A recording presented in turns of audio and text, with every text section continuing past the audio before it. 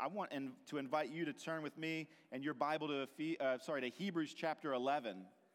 Hebrews chapter 11. If you didn't bring a copy, that's totally fine, a copy of God's Word. You can use the black hardback Bible that's in the pew back in front of you, and that's going to be found on page 1196. 1196. Last time we were in Hebrews, we looked at the faith of Moses' parents. This morning, we're going to be looking at the faith of Moses himself. And I won't pre-preach the sermon, but I do think that's interesting, by the way. The faith of Moses' parents very clearly lay a pathway for Moses to have his own faith. Keep that in mind. That's not even part of the sermon. That was all for free. For levity and for illustration, how many of you ever played the game Guess Who? Just raise your hand. You know the question. Does your person have glasses? No. Click, click, click, click, click, click, click, click. Does your person have any facial hair? Yes. Click, click, click, click, click, click, click. You've played the game. You know what I'm talking about. It's really helpful whenever you learn an interesting fact about this other person's character because it helps you to identify them a little more easily. More helpful questions than, are they wearing glasses or do they have facial hair, are questions like, what do they value most?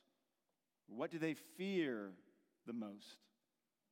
Young man, if you're hoping to get to know a young lady and you're thinking of good questions to ask, this might be a good question past what's your favorite color? You really get to the heart of somebody by asking these sorts of questions. When you understand what somebody values the most and what they fear the most, it goes a long way towards you understanding who this person really, really is. Someone's fears, someone's treasures, they go a long way in getting to know them. Before we read our text this morning, I want to equip you with 3 questions to be asking of our dude Moses this morning. 3 questions. We want to get to know Moses. We want to get to know his faith. Who is he? Why is he here in this chapter? And so here's one question. With whom did Moses identify? With whom did Moses identify? Another question. What was Moses' greatest fear? What was Moses' greatest fear? And then finally, what did he consider most valuable? What did he consider most valuable? Who did he identify with? What was his greatest fear? And what was most valuable to this guy? With those 3 questions in mind, let's look at the text. Just a few verses here.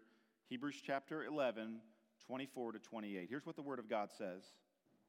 By faith, Moses, when he was grown up, refused to be called the son of Pharaoh's daughter, choosing rather to be mistreated with the people of God than to enjoy the fleeting pleasures of sin. He considered the reproach of Christ greater wealth than the treasures of Egypt, for he was looking to the reward. By faith he left Egypt, not being afraid of the anger of the king, for he endured as seeing him who is invisible. By faith he kept the Passover and sprinkled the blood, so that the destroyer of the firstborn might not touch them. Let's ask God to bless the reading of his word again. Father, we, in humility, stop and ask that you do what we cannot do. Father, there's none of us that are smart enough, strong enough, well-read enough to understand and to change, to see Jesus clearly as we should, to understand our own identity, our own fears, and our own treasures, and to align them together apart from the work of Jesus in our lives. And so we submit to him now. Spirit, would you work in our lives? Would this body be different and stronger as a result of our time together in your word? We ask it, Jesus, in your name. Amen. I often like to give a main idea, or what I think is the main idea of the text. And of these 5 verses, I want to give you what I think is the main idea. It's this, that true faith involves aligning one's values and fears with their identity in Christ. True faith involves aligning one's values and fears with their identity in Christ. There's those 3 words again: values, fears, identity. First, we're going to begin looking at identity this morning. There in verse 24, look at it. It says, by faith Moses, when he was grown up, refused to be called the son of Pharaoh's daughter. Several weeks ago, we looked at the faith of Moses' parents. Now we're looking at Moses' own faith. It took faith for him to refuse the title Prince of Egypt. It was all he had ever known and all he had ever wanted. Egypt had become his home. Maybe you remember those lines from that famous movie, The Prince of Egypt. It truly was all he had ever known. He had thought himself to be an Egyptian. He thought himself to be royalty of the house of Pharaoh. But there came a point in his life where he realized he was actually not a Hebrew. That piece of information was contrary to everything he thought he knew. And now it would require faith for him to not any longer identify as an Egyptian, but to now identify as a Hebrew. The reality is that faith is not believing in God. Faith is believing God. When it comes to your own understanding of who you are this morning, it's not just to believe that God is, but to believe what God has said about you. Similarly, when Moses finds out he's not truly an Egyptian, he has to access that piece of information by faith. I encouraged you this morning to ask 3 questions of Moses. And now I really want to turn the tables and say, as we work through this, I want you to ask those questions of yourself. We asked, how did Moses identify as? What did he identify as? Who did he identify with? And we see it was not with those whom he originally thought were his parents or his family or his culture or even his God. What about you? How do you identify yourself? That's the first question for you this morning. Who do you think you are? Who do you think you are? Now notice I'm not pounding this desk with a rhetorical question that implies that you've overstepped your bounds and you should be in trouble. No, but seriously, I mean, you don't get this question probably asked of you very often, but who do you think that you are? How do you identify yourself? How do you answer that? You likely recognize that it's challenging to identify someone without associating them to someone else or with someone else. For example, my last name is McLean, Mac Lane, and it means son of Lane, as far as I can understand.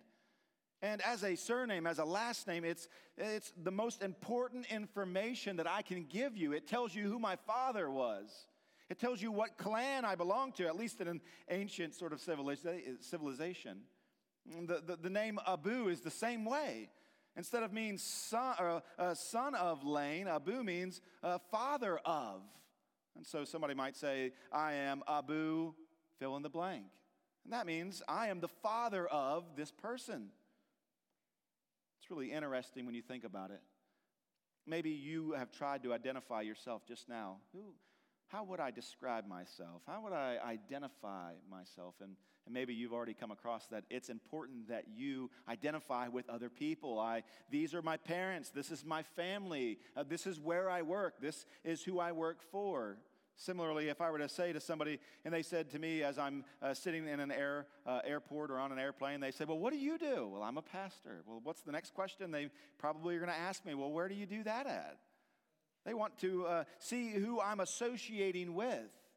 Well, you work as an intern. Well, where are you serving as an intern at? That's a really good question. Who are you associating with? So, Christian, let me ask you, who are you associating with? When you go to describe yourself, are you including this idea that you are a child of God?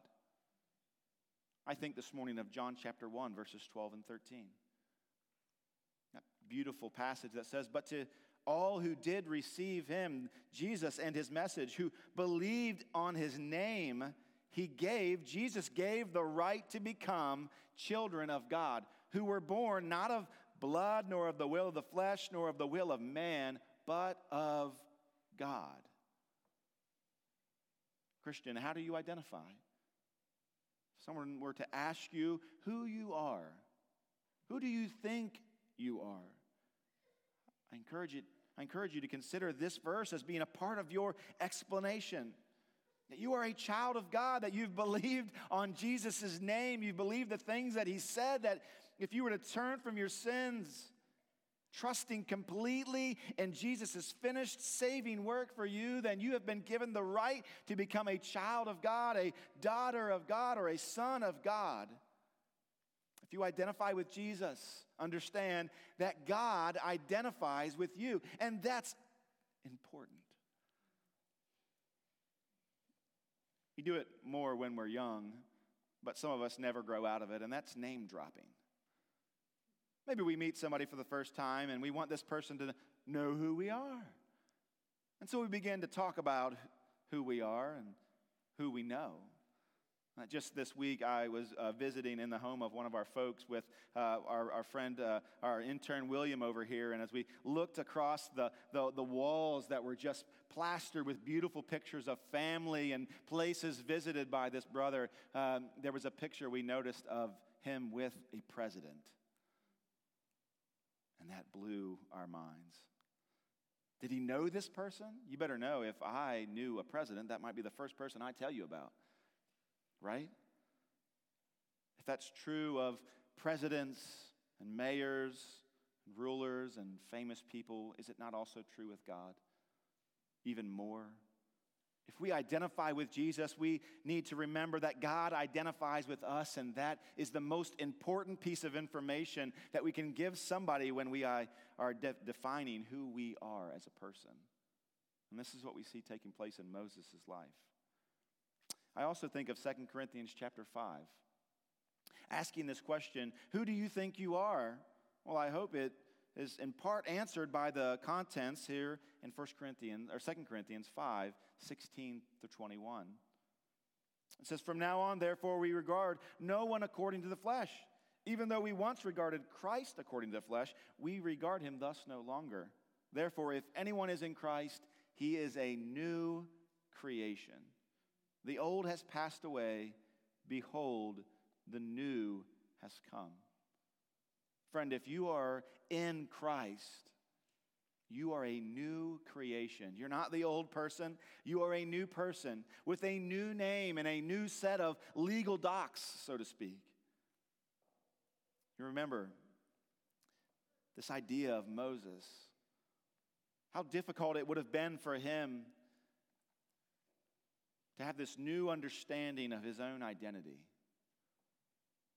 It's difficult for us to really grasp it through a movie or a story or a song.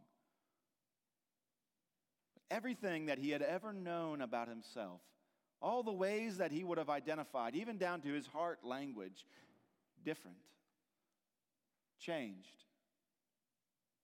And Moses, no likely at one point in his life, said, "I don't much feel like an Israelite. No, I feel like an Egyptian. I talk like one. I act like one."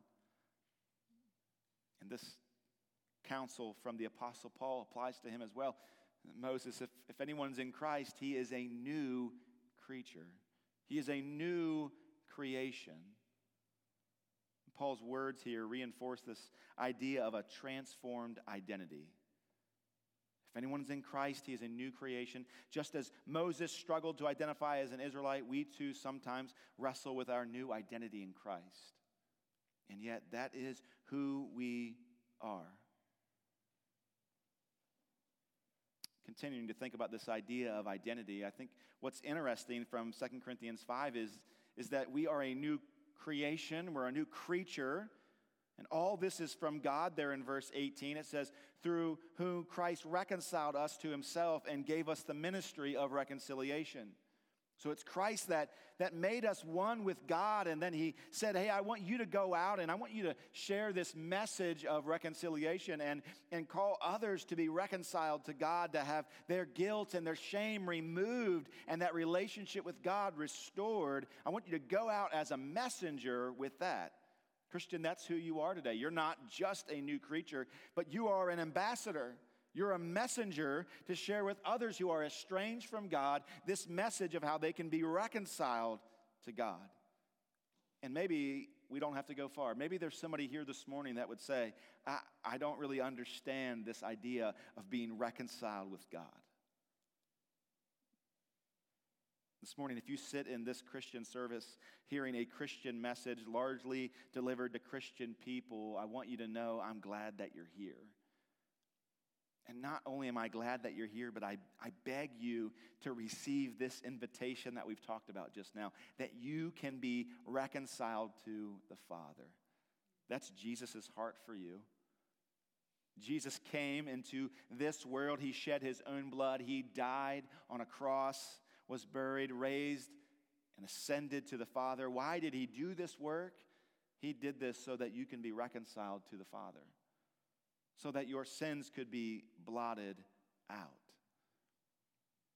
And I beg you this morning, allow Jesus Christ to restore you to the Father, so that you too could say, not that you know a president or that you know the mayor, but that you have been restored in good standing and right good fellowship with the God of this world. I'd love to hear about your identity being anchored in Jesus. But you'll remember we talked a moment ago of a few things, a few questions, a few topics. We looked briefly at identity, and now I want to look at this idea of treasure. And notice that they're related. I asked you at the very beginning, what did Moses value most? What did Moses value most? Before I answer that question, or before you do, I want you to notice something, that his treasure, what he valued the most, lined up with who he thought himself to be and who he identified as. And I'll illustrate that.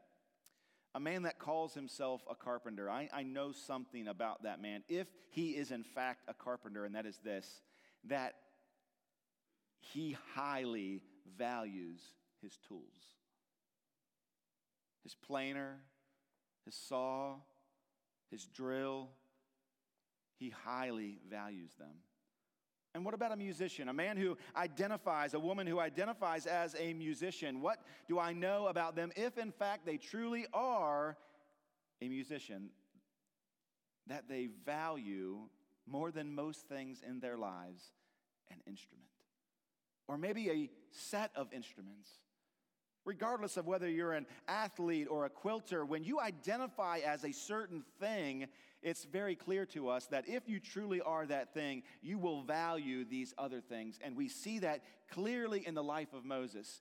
He identified as a part of the people of God, and therefore we see it aligning with his values. What did Moses value? Look at verse 24, the second part. He refused to be called the son of Pharaoh's daughter, verse 25, choosing rather to be mistreated with the people of God than to enjoy the fleeting pleasures of sin. That's basically the identity part. In his bio on not Twitter but X, he changed it from son of Pharaoh's daughter, and he replaced that with a Hebrew, follower of the one true God. That was his identity piece, right? But why did he do that? Well, look at the value language there, and starting in verse 26. He weighed out the reproach of Christ's greater wealth than the treasures of Egypt. Why? For he was looking to the reward. He considered the reproach of Christ's greater wealth than the treasures of Egypt. I love the way that the table is set here. on the table is a set of scales, right? On one side you have the reproach of Christ, the disdain and ridicule of Christ. The mocking it is given to Christ is on one side, and Moses is saying, okay, all right, that's that. Now what's on the other side? And placed on the other side of the scale is all the treasures of Egypt. What's implied there? Well, we don't know for sure. But we know this, whether or not Moses were to be the next king of Egypt, or whether he would just be a soft prince the rest of his life, we don't know. But we know everything that he ever wanted or could have needed was at his fingertips. And it's right there on the other side of the scale. And what do we find out? When Moses lets go of the scale being his own heart, his own value system, what happens? The reproach, the shame of Christ and his people weighs far more for him than anything that Egypt could afford. The criticism of God's people was more valuable than the dainties of Egypt. Can I ask you a question this morning? We've looked at this idea. What did Moses value? Wasn't the treasures of Egypt? It was being with God's people. Let me ask you, though.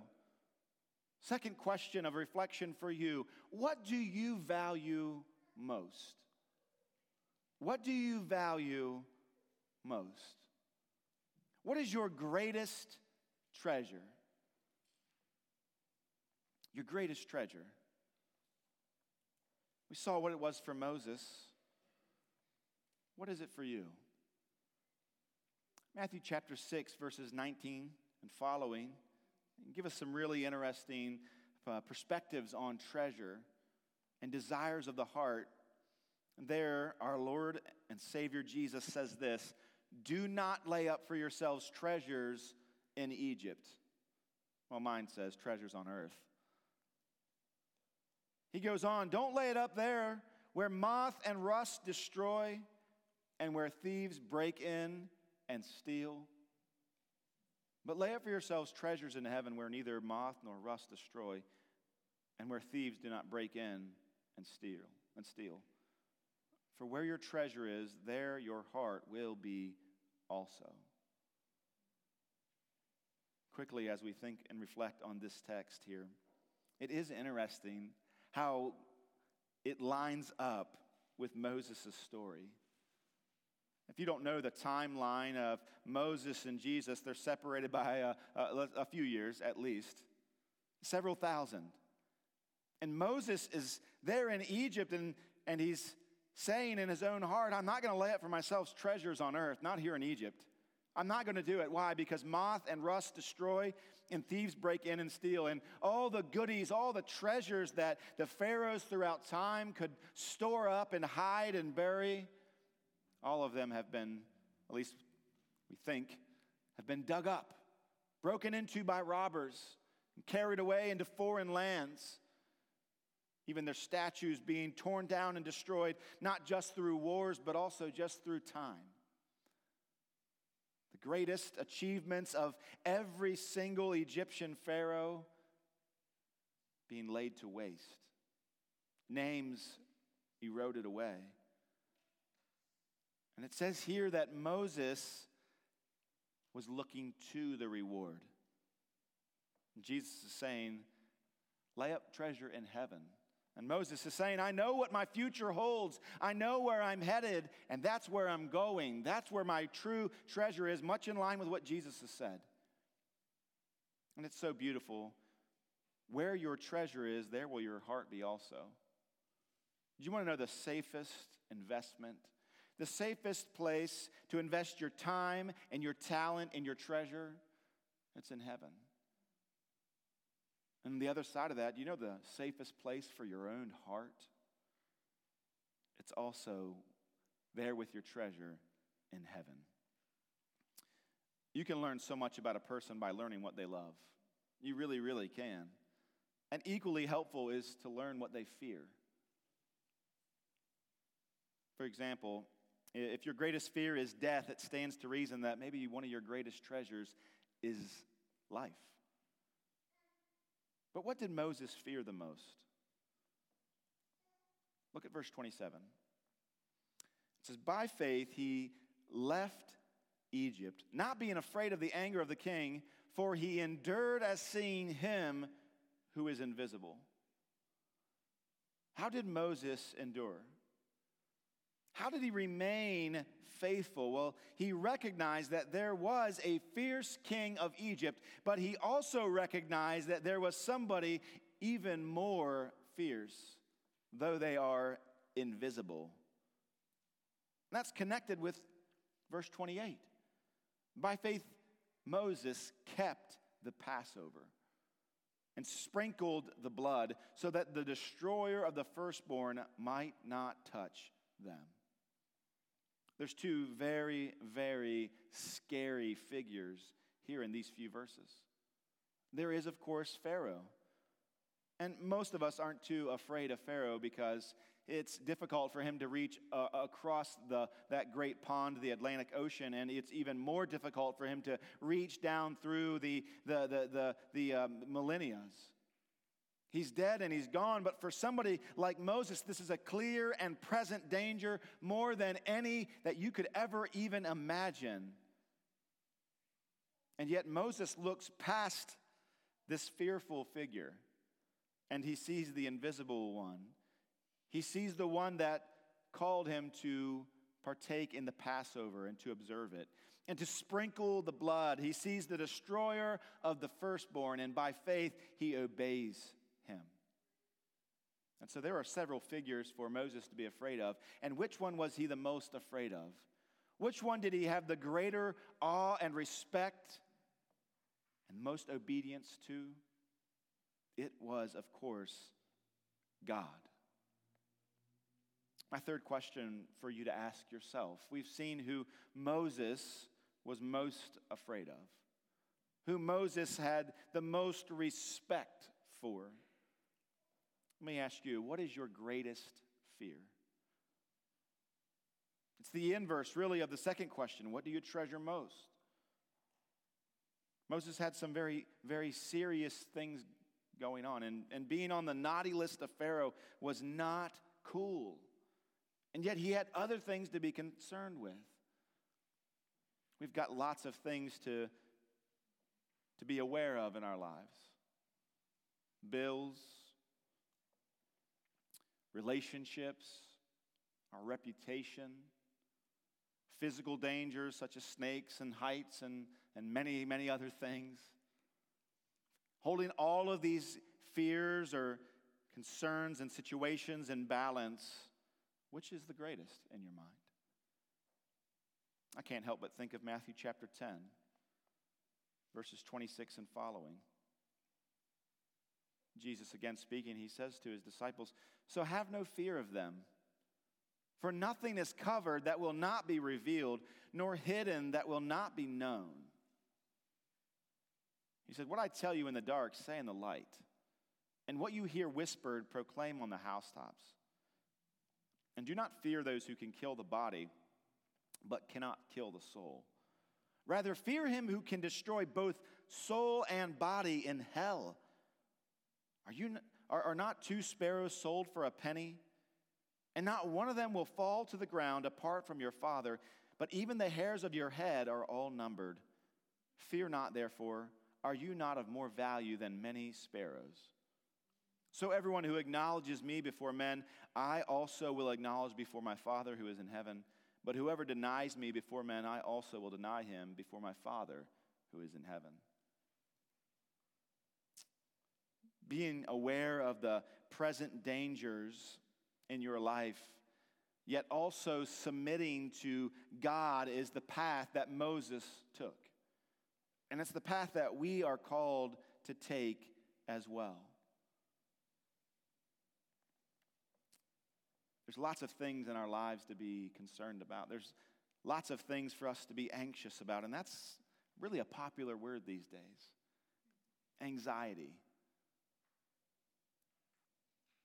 I think from this text we really can understand something along the lines that when we maintain an exhaustive list of present dangers while holding an anemic view of God's presence and goodness in our lives, we are prone to experience anxiety.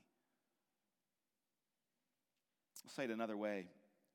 Meticulously cataloging the current threats while maintaining a diminished perception of God's constant and presence and benevolence towards us, it leads us to intense feelings of fear. You look at Moses' life. Moses had some pretty serious threats in his life. He was an enemy of the state there in Egypt. He was the man that would deliver God's people, and from our perspective, that looks pretty awesome, but from the perspective of the Egyptians, that's how you get on the top of the bad boy list. You take the workhorses, literally, the labor group, out of a people group, and you've got a serious, serious problem. And yet, for Moses, he looks at Pharaoh. He looks at the fact that he's now on Pharaoh's most wanted list, and he's not crippled with anxiety. Instead, we see that he is looking past Pharaoh. He's looking to the destroyer of the firstborn. He's looking to his creator God, who is saying, I want you to set my people free, to lead them into the wilderness so that they can worship me fully. I want you to deliver them to the promised land. I want you to observe the Passover, which is a commemoration of the key being opened, or key opening the lock there in Egypt. Moses was able to obey God. Why? And face the consequences. Why? Because of his faith in God. Now, we've talked a little bit about the relationship between identity and treasure, or identity and values. And we've talked a little bit about the relationship between treasures or values and our fears, and how they're really a mirror image of each other, one in the positive and one in the negative. But I want to speak to you about this idea briefly before we move on, about your treasures and your values and your fears and how they relate to your identity. This morning you may be saying, hey, I want to be a person that identifies with God. And because I'm a person that because I want to be that person, I've got to then be a person whose treasures and fears align with God first, and then my identity will become a part of Him. Then I can identify with Him. And this is antithetical to what the Scriptures teach us. The Scriptures don't say to us, in other words, God is not saying to you, if you can get in line with me, if you can fear me more than everything else, and if you can treasure me more than everything else, then I will call you one of my children and everything will go well with you. It's actually the opposite of that. This morning, God is speaking to each of us, and He is not saying, be better. He is saying, my Son has done the work on your behalf. You are not worthy, and yet my Son is. And He has made the payment for you. Will you receive it? So this morning, if you think, well, I need to be a better person, I need to rearrange and reprioritize my fears and reprioritize my values so that I can then identify with God, I want you to be reminded that you can rest in God, knowing that simply admitting your sin, looking to Jesus as the cleanser of your sins, who has made you, because of His own righteousness, made you at one with God, then that frees you up to then live in light and in line with the values and fears that He has called us to have. There's not one of us this morning that would say that my values and my fears align perfectly with what God says about me. There's work that each of us can do. And in order for us to sort of move that way to where we can align our fears and our treasures underneath the identity that God says that we really have, it'd be helpful for us to really look at some of these challenges that we're facing. And so I've got a list, and they're not exhaustive, but really they they just come to the surface from the story of Moses here. What are some challenges to identifying with Christ like Moses did? Well, number one, it's done by faith and not sight. It's done by faith and not sight. And you need to know that's a challenge. It's not insurmountable. Of course it's not. And yet it is a difficulty. We're not called to live by sight. We are called to live by faith. We see this in the life of Moses. Again, briefly, Moses has always thought himself to be an Egyptian, and now he is not an Egyptian. He's an Israelite, and he's not just an Israelite, but he is an Israelite that is to lead God's people out of the cities and country and into this new land that God would give them. Christian, if you're to live by faith, or if you're to identify with Christ, you will have to do that by faith and not by sight. You think of the first audience there of this book, the letter to the Hebrews. What were they facing? Well, they had begun as a people to identify with Christ, and then difficulties had followed. At the first, it made sense. Even walking by sight, things were going well, and then it came to the point where they were losing loved ones. They were losing their properties. They were losing their reputations. Things were not as easy as they had been, and still the preacher is calling out to them, and he's saying, remember Jesus. Remember the rest that he promised. Remember the reward that is sure. Look to that. Look beyond the things that you see in this life that are awfully scary, and look to God. And remember, if we're going to identify with Christ, we will have to walk by faith and not sight. And that's one way. That's one challenge that we have. And here's another one. Identifying with Christ delays gratification. It delays gratification. If you think of the life of Moses, again, he had that set of scales before him. Right now, if he didn't make any changes, if he didn't identify with the people of God, he could eat the Pharaoh's dainties the rest of his life, never having a want or a care. That was immediate. It was present. It was there. And yet to identify with Christ, to identify with the reproach of Christ, with Christ's people, it would involve him having to wait to receive the fullness of his reward. Now, the promise of the reward he had, but the fulfillment of the reward, he did not. Not at this point. In fact, we read not long ago, and we'll see again, that many people in Christ die without receiving the promise in this life. And that's what we have to come to grips with as Christians. As we walk through this life, it's not always going to be the most gratifying. No. We say, we'll wait for the reward that is to come. We'll not spoil our dinner now. We'll wait for when the king's meal is served. This is what Moses said, and this is what we'll do too. This is a challenge to identify with Christ. Our gratification will be delayed, and we've got to be okay with that. A third thing that I see from this story, this challenge, the third challenge to identifying with Christ is that it does now incur ridicule. And that's what's really meant by this reproach of Christ. The reproach of Christ's people. We know in this particular situation that the people of Israel, the Hebrews there in Egypt, they were ridiculed. They were thought very little of. Similar to the life of David. People looking at David and saying, "Where is your God? There's no hope for you in God." It's very similar for the people of Israel, the Hebrews there. You worship what God? You only have one God? We have many gods. And where is your God? He's obviously very weak. You are our servants. Did you know that? You don't really own any property. You have no rights or values. Is this what your God would have for you? In a sense, it is ridiculous, at least from their perspective. And it's not very much different for us.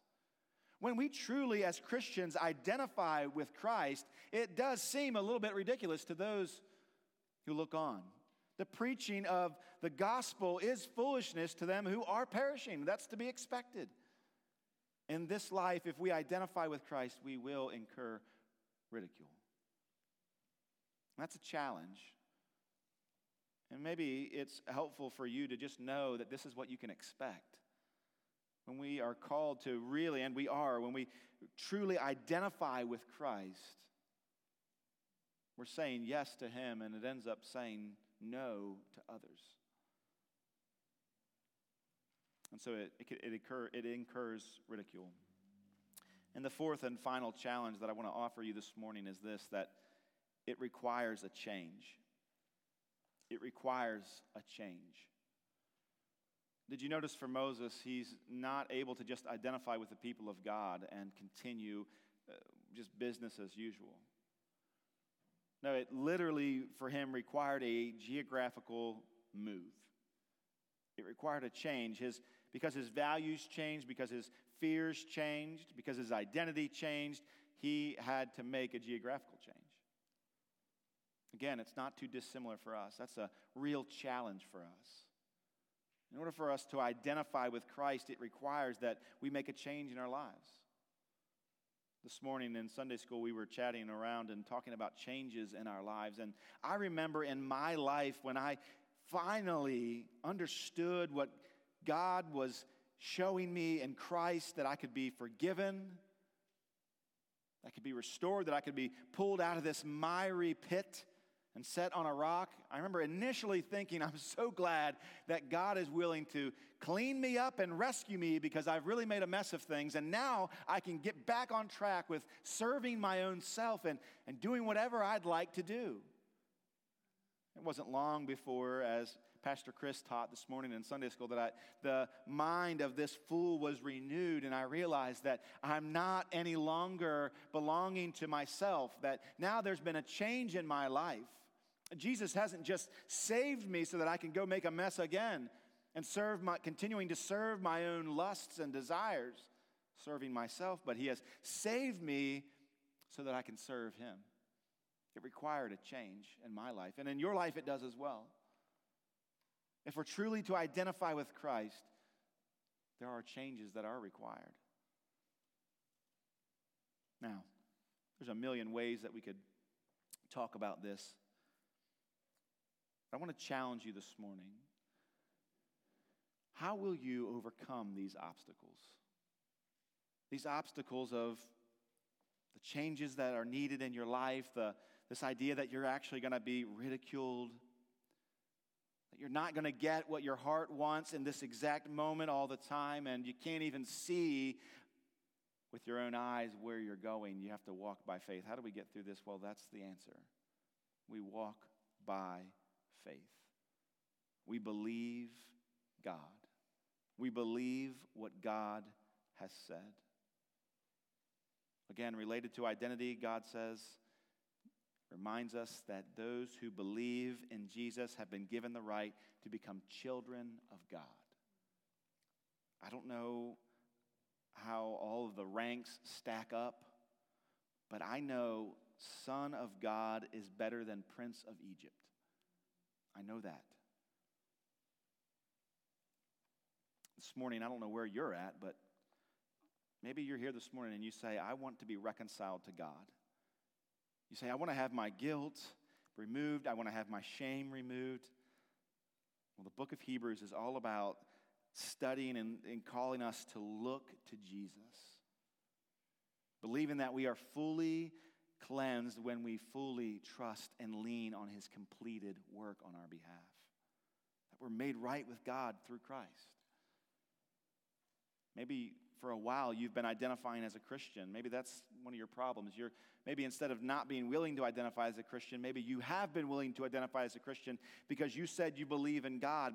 But true faith, friend, it's not just believing in God, that He exists. It's believing what God has said. And what has God said? Well, Jesus said, I am the way, the truth, and the life. No one comes to the Father unless He comes through me. That's what Jesus said. And so have you fully placed your trust in Jesus, in his completed work? If not, why not today? Why not today? Or maybe you're a Christian and you've had a hard time publicly identifying as a Christian. You've had a difficult time really dealing with this idea that you've got to walk by faith and not sight, or you've got to incur this ridicule or delay gratification. Maybe that's the problem that you're having and facing this morning. Remember Moses. He considered the shame of Jesus, and he knew that it was far better than the riches of this country. He knew that what God had promised him was far better than what he has experienced in this exact moment. Do you remember what the scriptures say, that what's been promised for us is not worth even comparing to what has been prepared, what is being prepared for us, and what will one day be revealed? Friends, we have to remember what our God has said. True faith involves aligning one's values, what you treasure, and what makes you anxious, your fears, aligning them with your identity in Christ. Now, as we move to the communion table, I want to encourage you to reflect on those three themes. The three themes that we've discussed: identity, treasures, and fears. Christian, as you come to the table this morning and you eat from the king's plate here, I want you to remember that you are able to come because he has made you his. Not because you've made yourself his, not even because you chose him, but because he has chosen to make you his. It's his mercy, it's his goodness that invites us to come to his table and to receive from it. Also, as we think of fears coming to this table, remember, what's pictured here in these two elements is the justice, the fierce justice of a holy God, demonstrated, executed on the Son of God. We see broken body, we see shed blood. Why? Because of the fierce justice of our God. And yet we don't come to this table to tremble with fear, but we come to this table recognizing that that wrath of our good and just God has been abated by the work of Jesus, the finished work of Jesus on our behalf. And that leads us to the last piece. We come to this table and we see that it is lifting up the most prized possession that we have, and that is Jesus himself. If all we have in this life is the reproach of Christ, but it is Christ, then it's far more than anything this world can offer. You've heard it said, take this world, but give me Jesus. In a sense, that's what's pictured when we come to the Lord's table. We're coming here and we're saying, you can have everything else. This is what I want. This is what I need. And this is what my good King and God has provided for me. Father, we thank you that you've made provision for us. Even when we were your enemies, you sent your Son to die for us. While we hated you, each of us, you offered your Son as a sacrifice, and Jesus as a willing sacrifice. You humbled yourself, became obedient to the Father, obedient even to the point of death.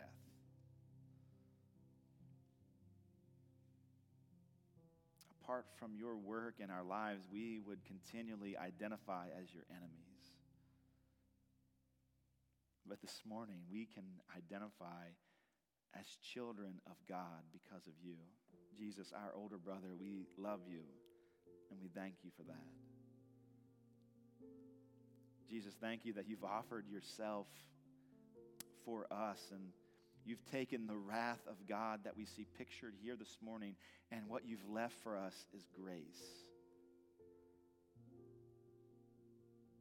Jesus, we know the reality that our sins are forgiven because of the work that you've done. Would you allow us to experience the joy of that? Which is at least in part what you had in mind when you commanded us to partake in the supper. And so while we think of the sadness, and the shame, and the guilt, and all those things, Father, would you help us to celebrate this supper together with joy in our hearts and thanksgiving on our lips. Father, we give you thanks now. We ask a blessing on this meal in the name of Jesus. Amen.